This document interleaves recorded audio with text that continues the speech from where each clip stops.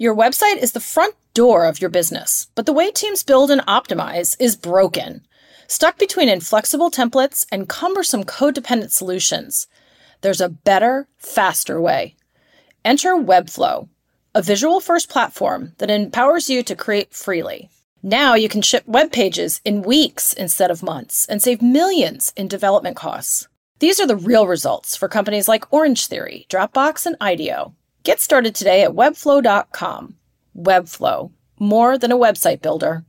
Hi there, my name is Jenny Rooney, Chief Experience Officer and host of Adweek's newest podcast, Marketing Vanguard. We're so excited to bring you the next evolution of CMO moves by bringing you insightful content from our marketing community.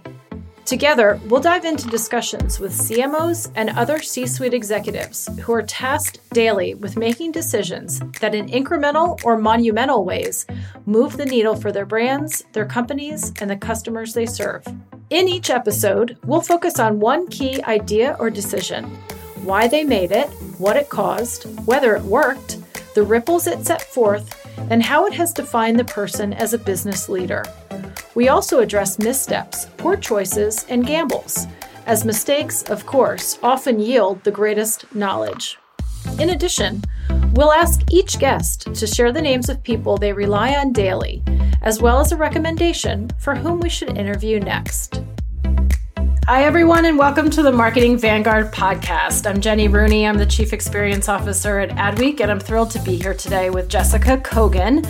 Jessica is the Chief Growth and Experience Officer at Vintage Wine Estates. Jessica, welcome. Thank you so much for having me, Jenny, my fellow experience person. I know. I'm excited about that. We're going to have to get into that a little bit. Oh, yeah. But listen, I'm so excited to have you here. I want to just kind of flag a few of the things that you've done in your career, but then I want you to flesh that out for us and for the listeners. But, you've worked for brands like Donna Karan, Hill & Knowlton, Razorfish, Elizabeth Arden, Urban Decay, Giorgio Armani. So you're no stranger to powerful brands and honestly sort of the power that those brands can have in many, many different ways. It looks like, you co-founded, launched digital native company, Cameron Hughes Wine. And I want to learn what that means to be a digital native company in the wine space. And then obviously, what you're doing now at Vintage Wine Estates. I would love for you to share a little bit about that with our guests. So welcome. Thank you so much for having me. And maybe afterwards we'll have a drink. I would love that. Thank you. So tell me a little bit about, tell me a little bit about your history and, what kind of brought you to this place that you're in at the moment? Sure. So, being that you guys are out of New York, I started my career in New York City. I went to NYU and was lucky enough to get an internship at this new fashion house that nobody knew about called Donna Karan. She had just left Anne Klein and had just received some funding to start her company and was really in the right place at the right time. I actually had wanted to go into journalism, but ended up just really loving everything that was going on in Donna's universe, writing press releases, doing fashion shows, learning about the power of brand as it grows really fast, and the opportunities that brings to you. After the Demi Moore and Bruce Willis campaign, I don't know Why don't you remind everybody about that? I know.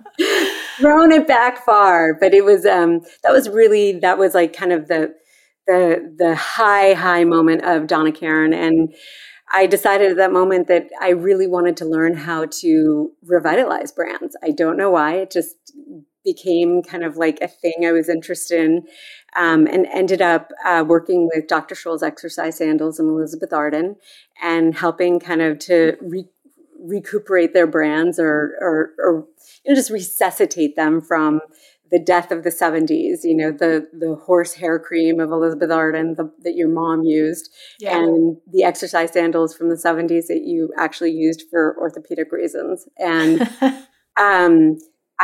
through working in fashion, I was able to get Elizabeth Arden to the first shows at Bryant Park, which was like an amazing moment for Elizabeth Arden, and Amber Valletta became the face. And then Dr. Scholl's we just put on the runway. And that's when like that whole new buck trend happened. It was super fun. But then I really got interested in technology and the internet and digital. And I really pivoted more into like trying to learn about that and ended up going to Hill and Knowlton, which was founding a .com group and throwing it so far back. But it was, nobody really knew what it was. So they found kind of like the youngest MD and they're like, you do consumer products, right? You're like in your late 20s, like, you know what to do, right? It's the internet. Sounds so familiar to what we're going through right now. Right? It was hilarious. And at the same time, it was the opportunity. And so I just really fell in love with it and launched a couple of big .coms that unfortunately did not see the light of day. Boo.com was one of them, which was a global sportswear e-tailer. And did some mainstays, Vitamin Shop, that type of stuff. Oh, yeah. I mean, and I was slightly involved in pets.com, but not really. I mean, it was anything goes during that time. Remember Cosmo? Yeah. We were looking at possibly doing work with them. But in any case, after Boo, I had decided, you know what, I really want to understand how they do this, how they build these sites, because I'm fascinated by it. And the next time I do the marketing behind it, like I actually want the site to succeed. And so ended up going to Razorfish where it was just an incredible time in the universe. I mean, Razorfish was working with McKinsey, doing McKinsey's website. You know, it was like a different time. We did Schwab.com. Well, we built Schwab.com. Jeff Dotches founded Razorfish. Oh, Jeff Dotches and Craig. And Craig, yeah. Mm-hmm. And great people. Like, it was just a really... It was ahead of time. I covered interactive agencies back then, so I remember all the .coms. Yeah. So I remember it well. You remember. I mean, that was quite a time. It was for somebody, for young people, it was such an amazing opportunity to get inside the boardroom, like in a way that we could never have done in previous decades. And really gave us visibility in a way that I don't think we even understood. And as you know, with the antics with Jeff and Craig, like, you know, we were young, we were brash, and we were just kind of making fun of the fact that the world didn't really understand it. But the truth is we really didn't even understand it. We were doing the best we could. But ended up helping launch Schwab.com, which was super fun as a client partner. Yeah. But I ran their fashion business, which was just stationary sites. But the project I really loved was with the Southern Poverty Law Center, where we built out this site called tolerance.org, which still lives today, won all kinds of awards, but really a rubric for teachers across America, how to teach tolerance in the classroom, which is something that is quite relevant today. Yeah, absolutely. So ended up doing that and then decided to make a life change and move to San Francisco. And, you know, what do you do when you're in San Francisco? You do wine. Yes, you do. Oh, that's so cool. Yeah, that's like kind of that's been my path. I started this wine company with my partner, Cameron Hughes, and he knew everything about wine. I knew everything about digital. We came together and we built out a really cool wine company called Cameron Hughes Wine. Very focused on just, you know, e-com, like the first days of true e-com for adult beverage. And the company sold in 2017 to Vintage Wine Estates. Got it. Yeah. Okay. Well, yeah. I mean, look, what a journey and what a story. And I love it because you and I must have crossed paths at some point. There's so many things we have in common. I mean, Schwab.com and pets.com and I remember boo.com and, you know, I was going on talk shows having to talk about the Super Bowl ads that .coms were putting out, you know, and there were parties every single night in New York City because it was either the industry standard or DoubleClick, and they were just throwing parties. And I mean, it was a joyous time, but to your point, it was, I love what you said about it was a time for young people to get inside the boardroom and get visibility in ways they hadn't previously. Yeah. Really, that's what it truly felt like. For real. But they were learning as they were going, to your point too. Like everybody was like, not quite sure how this all works, but we're just going to hold hands and go. And so it's just interesting. And I, listen, I don't want to date myself, but it's fun to be able to connect with people who were there during that time, because it was such a moment.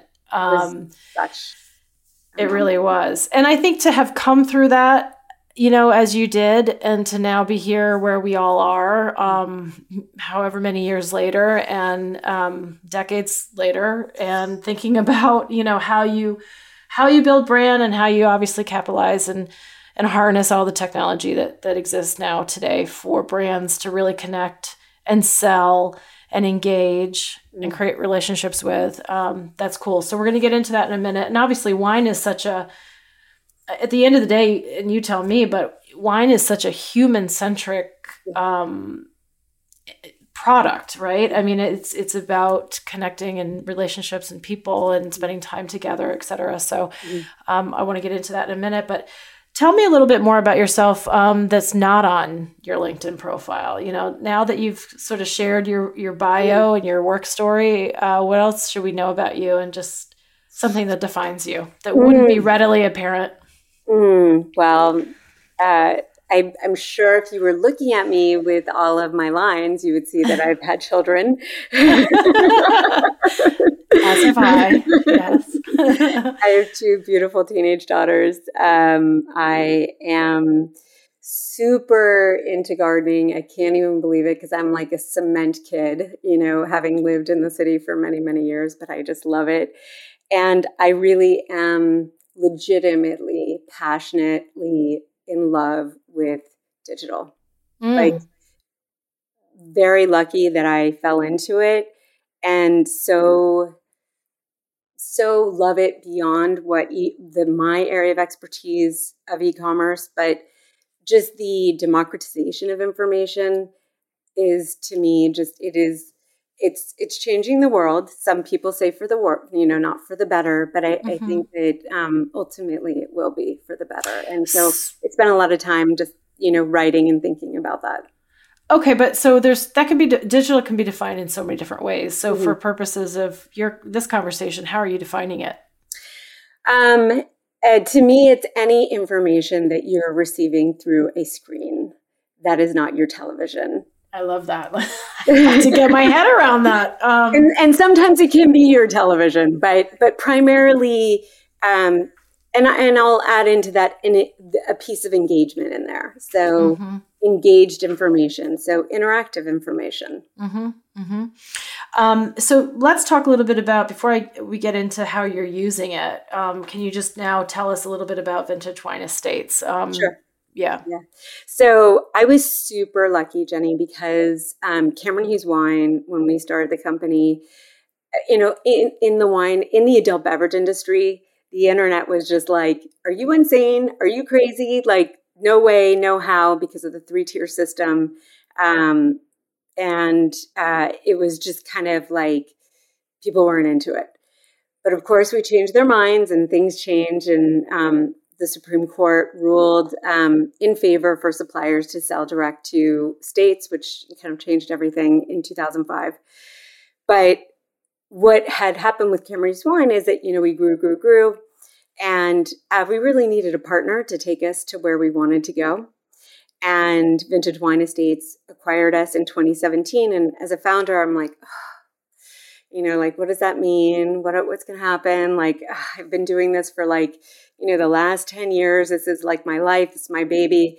And really, they provided this incredible,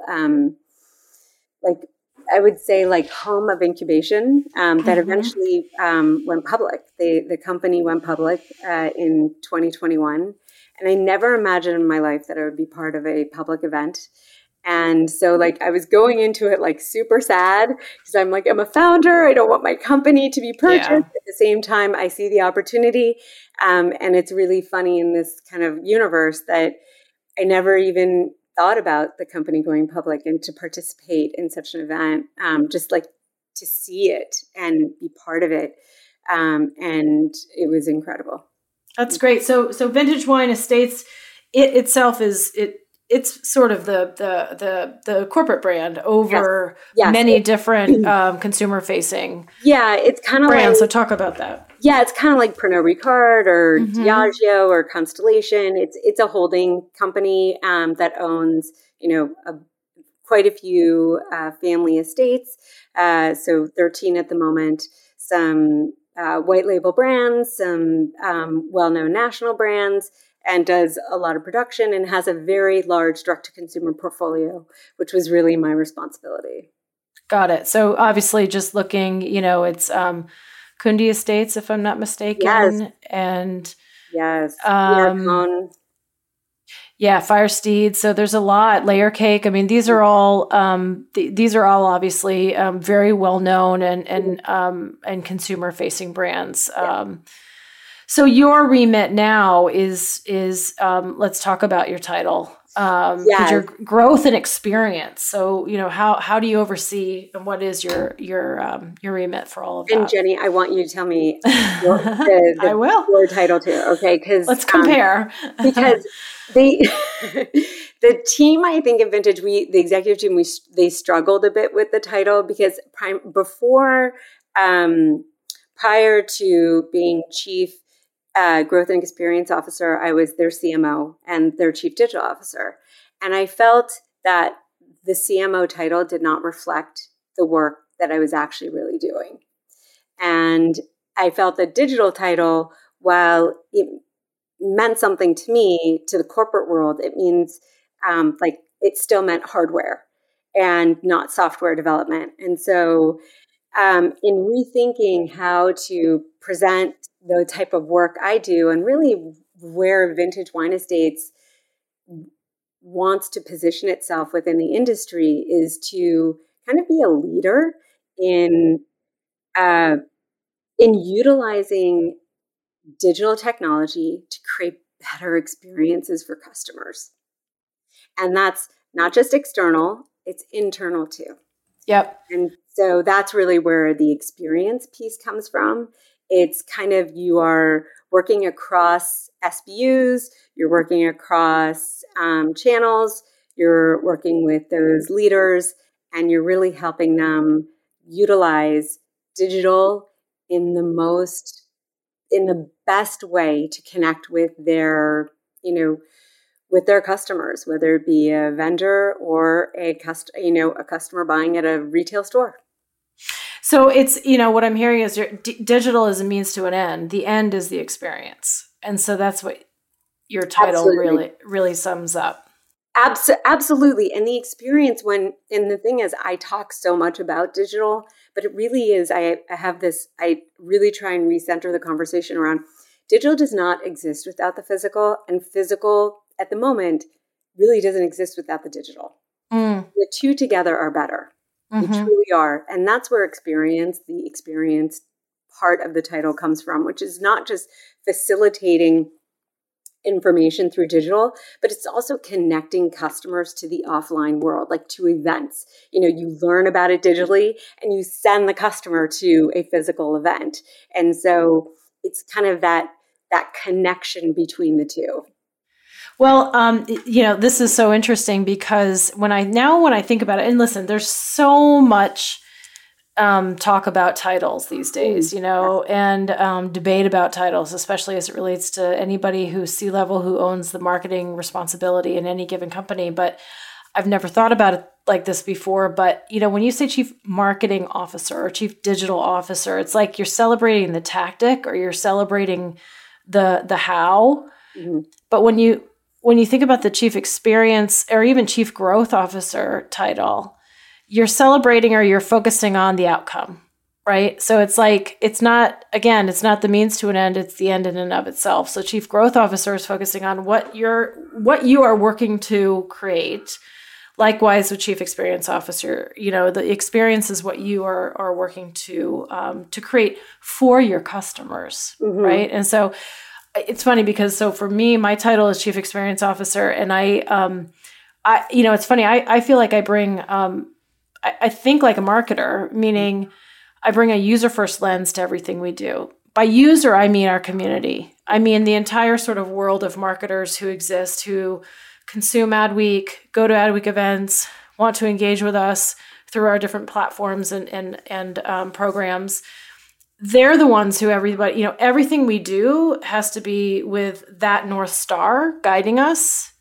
And so that's where I think I come in, and I'm able to look across all of our touch points, quite frankly, and make sure there's consistency and there's value that we're delivering in the experience that everybody garners when they engage with an Adweek product, service, content, etc. So I think there's a lot of alignment too with what you're doing, and obviously what we're doing is also virtual, digital, and in real life as well with events and things like that. Because that experience online should feel very Adweek. It should feel very like as much time and thought you put into your event offline, that time and thought should be put on online, and it's really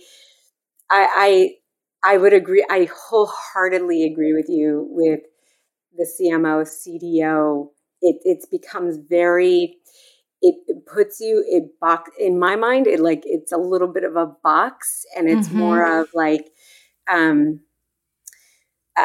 this is what we're going to say. And I think today, what really matters most as a marketer like you is the experience a customer is having with you, the way they are engaging with you, the way they are feeling you, because loyalty is very hard to get these days, to garner these days. 100%. So that's where I think experience is kind of the key that will unlock that future for marketers. Yep. So let's talk now a little bit about, and I love that, and I'm so glad that we were able to connect on that. You're in a leadership role. You're part of the C-suite. This is your game to lose, for lack of a better way to describe it. But that's a great setup to my next question, which is all around sort of how you are as a leader and what defines your leadership and your vision. And I love this metaphor of being on a soccer field, just because selfishly that's the sport that I played growing up, and my daughter now plays, and I just have such an affinity for it.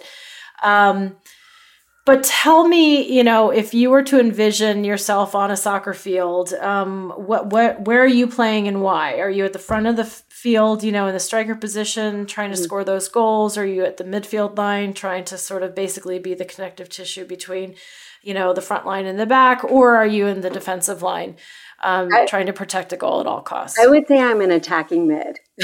Okay, very good. So definite midfielder, because definite. I like in my real world, as I had told you, I actually physically played a sweeper, but in the way I lead, the way I like to think, and I played center in lacrosse, forward, a center forward. So I believe very strongly that it is very important to protect.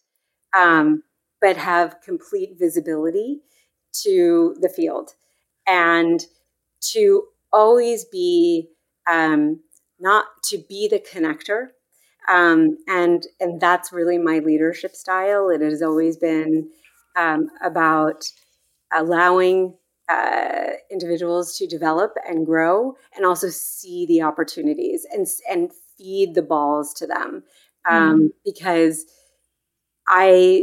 As we discussed earlier, having had the visibility into the boardroom at a very young age, it is very important that we who are in the C-suite do everything that we can to provide the opportunities for this next generation to swing forward.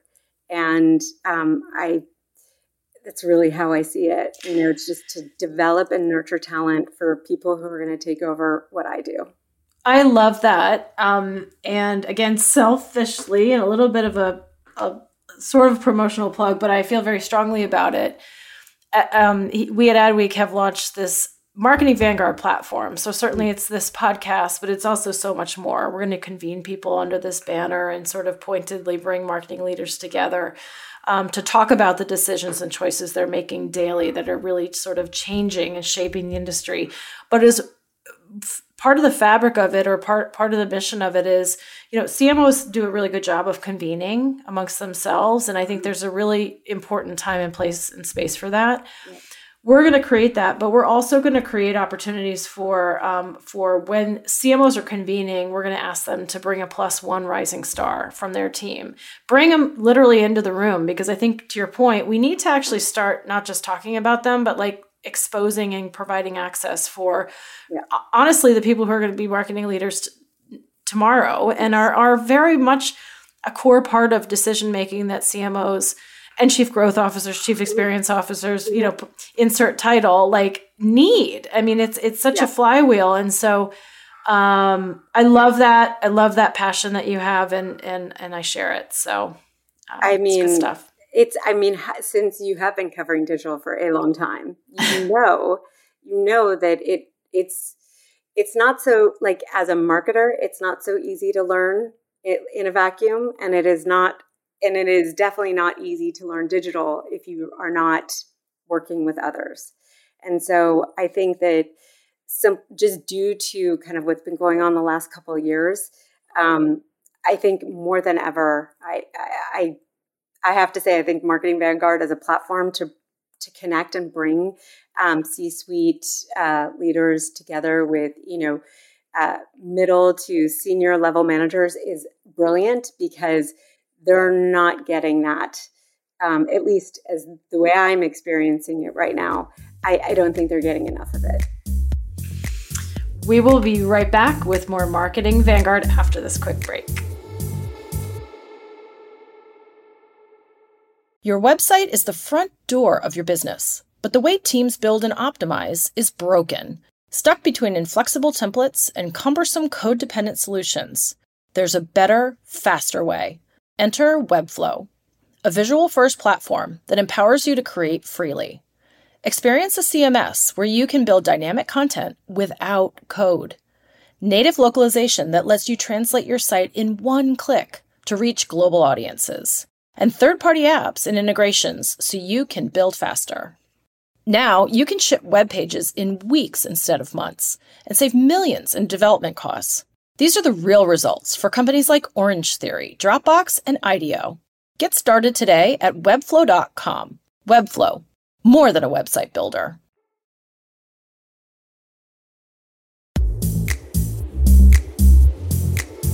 Okay, great. So, Jessica, where do you find your inspiration that informs your work? A lot of the times I talk to CMOs and I ask them just point blank, what do you need more of? And surprisingly, most of them say inspiration. What do I need more of? I would like more inspiration. I'm looking for inspiration everywhere. Thus, I think have been super into gardening. I am fascinated by colors and kind of the richness. And this sounds really silly, but it is very difficult to find inspiration in a world that is moving very, very, very, very fast. That's so true. And ideas just become kind of like, okay, been there, done that. So I've really spent a lot of time just like living in the slowdown, because I think when things are this chaotic, it is important to find the quiet, if that makes any sense.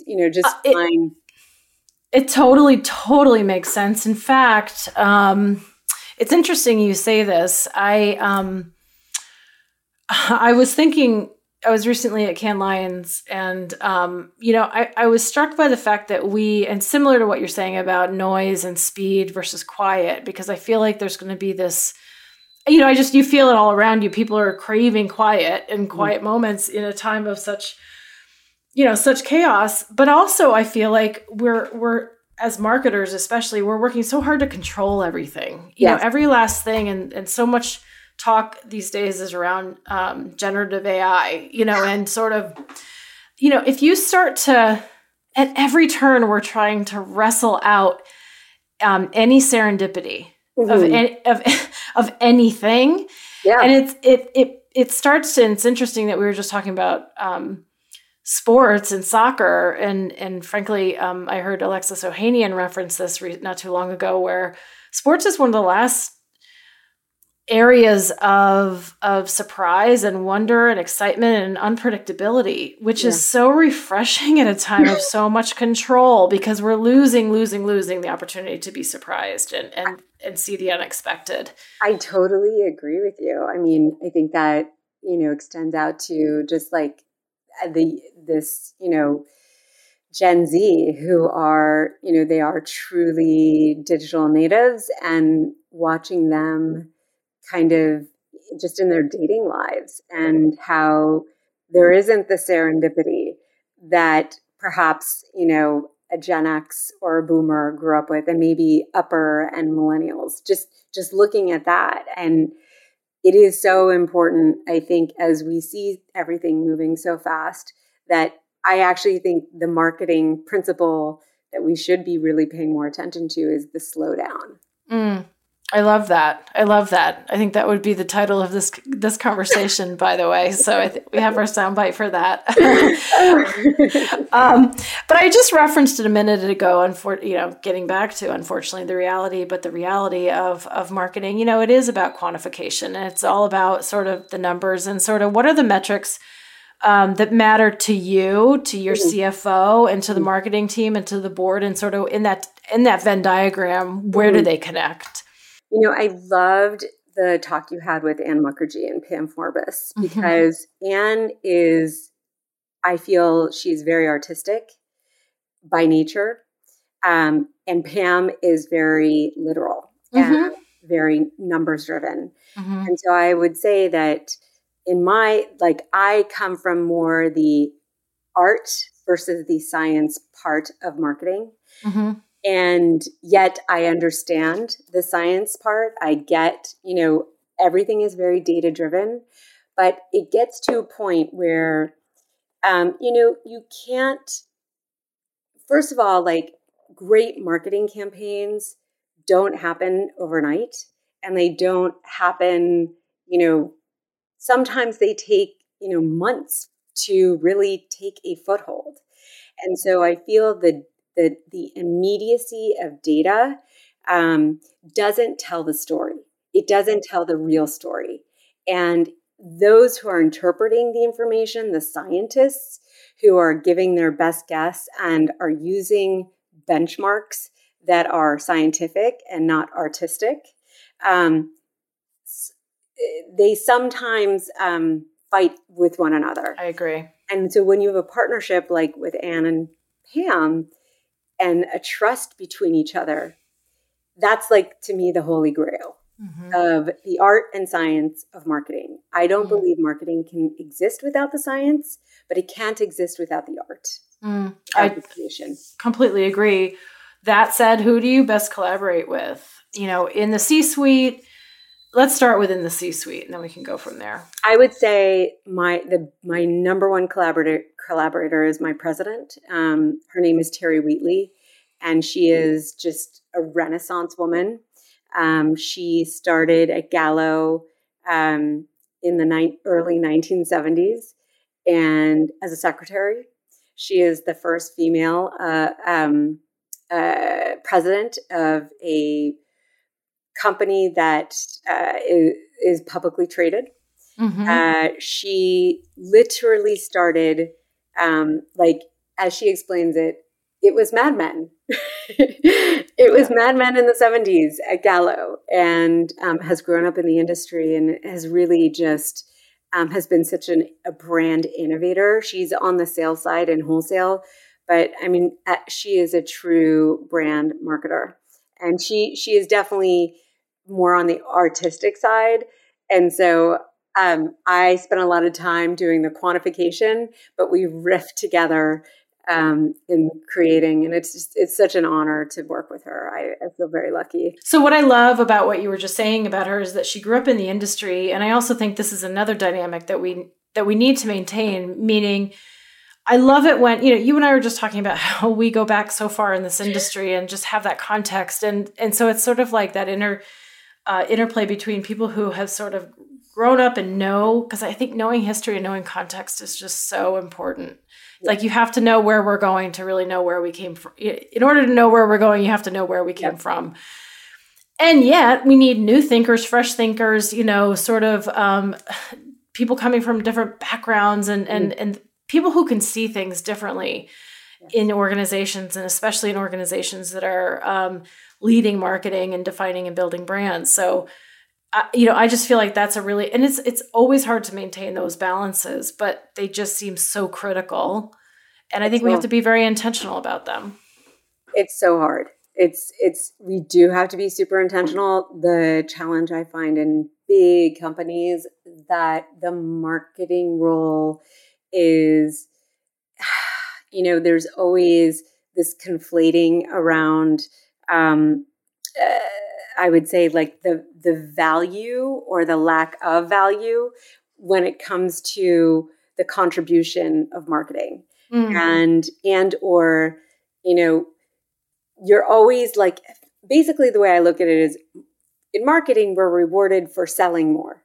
Mm-hmm. In operations, you're rewarded for better efficiencies. But better efficiencies don't necessarily support marketing goals. Mm-hmm.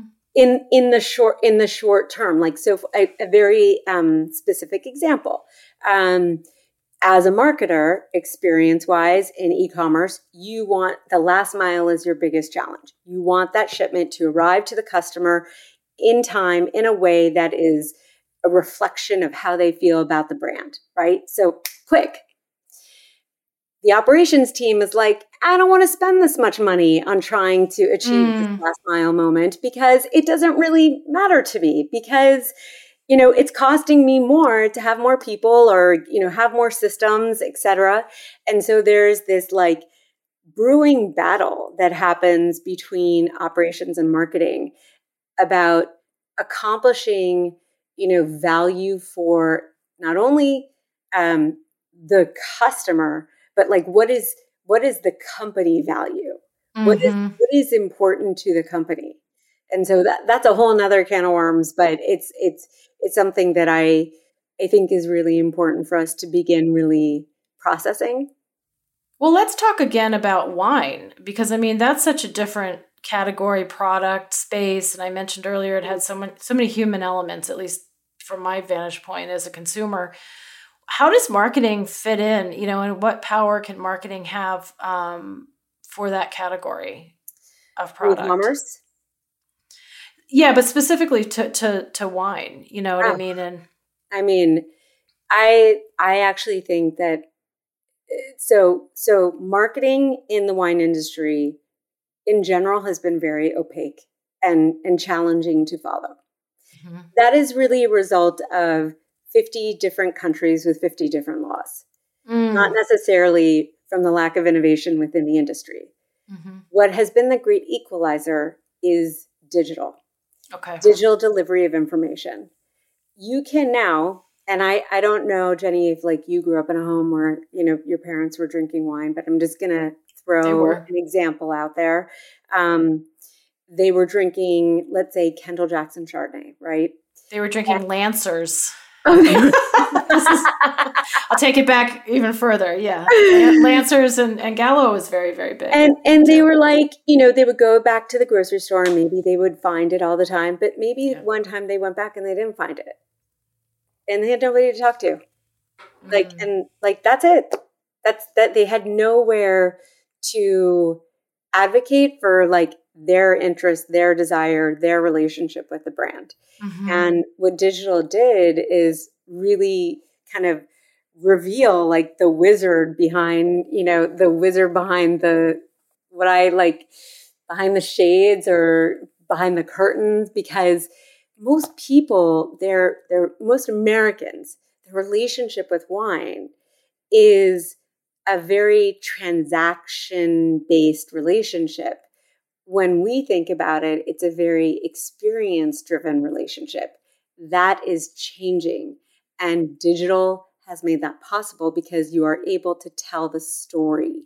On the physical shelf, it is very difficult to tell the story when you have 1,000 bottles in front of you. And I know you're in New York and you go to the small boutiques, wine stores, and it's like you can barely make your way through. Or in New Jersey, it's a little bit bigger, but it is very difficult to find wine that you might enjoy without somebody inside the store telling you what you might enjoy. It's so interesting because you're talking about digital as being a storytelling mechanism as much as, or if not more than, being a transaction or a sales mechanism. Yes, which is so key. I think that's kind of what my attraction was to it, because I was telling stories from the beginning of my marketing career, and for the wine industry, there is no more profound way to really connect with a customer, because you can tell your whole story. And those stories wine is complicated to make. It's not simple. It isn't soda. It isn't, infused water. It's not, it's complicated, and a lot of things happen, and, from vintage to vintage, things change. And so I think that the internet has really created an opportunity to really build these important connections that customers haven't had. At Marketing Vanguard, we one of the questions I pose to everyone is, understanding that the literal definition of Vanguard is a group of people leading the way in new developments or ideas. What's an example of a new development or idea that you have had or made that you feel has led the way for your company or for the industry? For me, it's really been looking at ways, again, going back to digital technologies that bring the excitement of a brand that is felt offline, online. And one particular product that I really have loved, and I know is getting much bigger, but we started with them when they were quite small, is called Podium. And Podium was really used at the time for furniture stores, for people to write feedback about their experience in the furniture store. And you're like, what does that have to do with a tasting room? Like, why would that be interesting? Well, the more reviews that you posted back then, especially because they integrated with Google and with TripAdvisor, the faster you would grow into their algorithm. And so all of our tasting rooms began to focus on customers who had great experiences and said, hey, can you just write something for us, and I'm going to text it to you. Very simple. It changed traffic, customer traffic. I think it went up. It almost doubled in 3 years. It also, during the pandemic, provided connection for associates to customers because they had their mobile numbers and the ability to still generate an income. And also, from an advertising standpoint, because you have all these reviews and you're higher in the algorithm, the cost of advertising is much lower. So, 3 major things happened, and it was transformative for the business. I love that. Kudos to you for that. The last quick question really is, who's next? Who is next in the industry, or somebody you admire from afar, or somebody whose work you've seen and wanted to know more about that you would recommend we interview for Marketing Vanguard podcast? So I've thought about this because I love listening to your podcast. There are 2 individuals that I wish I knew better, but every time I hear them, and I've met them, I'm just wowed by them. So Malika Montero, she is the EVP, Chief Growth Strategy and Digital Officer at Constellation. Cool. I think she's like kind of brilliant. Listen, Constellation is a huge company, and she is so extremely articulate and so scientific, but has the artistic touch. And I love listening to her speak. And she's also a really great person. And the other person who I would love for you to have is John Shea. He's the CMO at Mark Anthony Brands. And I really think they need to tell their story because I've heard their story from the CEO, who is awesome. But I want to hear it from the CMO. And the phenomena of White Claw is something that we should be talking about, and kind of what it is, how it is, how they are doing what they're doing. And then they have some other insane brands that are just killing it. You know, Mike's Hard Lemonade and Cayman Jack. I mean, they are killing it. 100%. And I love that. And I haven't connected with John Shea in too long, so that will be a perfect opportunity to do so. Yeah. And Malika, I look forward to connecting with. So thank you, Jessica. Most of all, I'm happy to have connected with you because I've learned so much. It's been wonderful getting to know you and also getting to know your journey to this point, and also sort of your super unique views on what marketing needs to be, but also obviously how we need to rethink digital in truly meaningful ways. So thank you so much for being here. Thank you so much for having me. It's been such a pleasure. And I love meeting people who've been in the war zone of digital from the late 90s. We didn't call it digital then. We called it interactive, which is crazy in and of itself. But let's meet next and have a glass of wine. Love to. Thanks for having me. Thank you for listening to Marketing Vanguard, part of the Adweek Podcast Network and Acast Creator Network. This podcast was produced by Jordan Pretano, executive produced by Al Manarino and John Heil, and edited by Lane McGibney at Boutwell Studios. You can listen and subscribe to all of Adweek's podcasts by visiting adweek.com/podcasts. Stay updated on all things Adweek Podcast Network by following us on Twitter at Adweek Podcasts. And if you have a question or suggestion for the show, send us an email at podcast@adweek.com. Thanks for listening.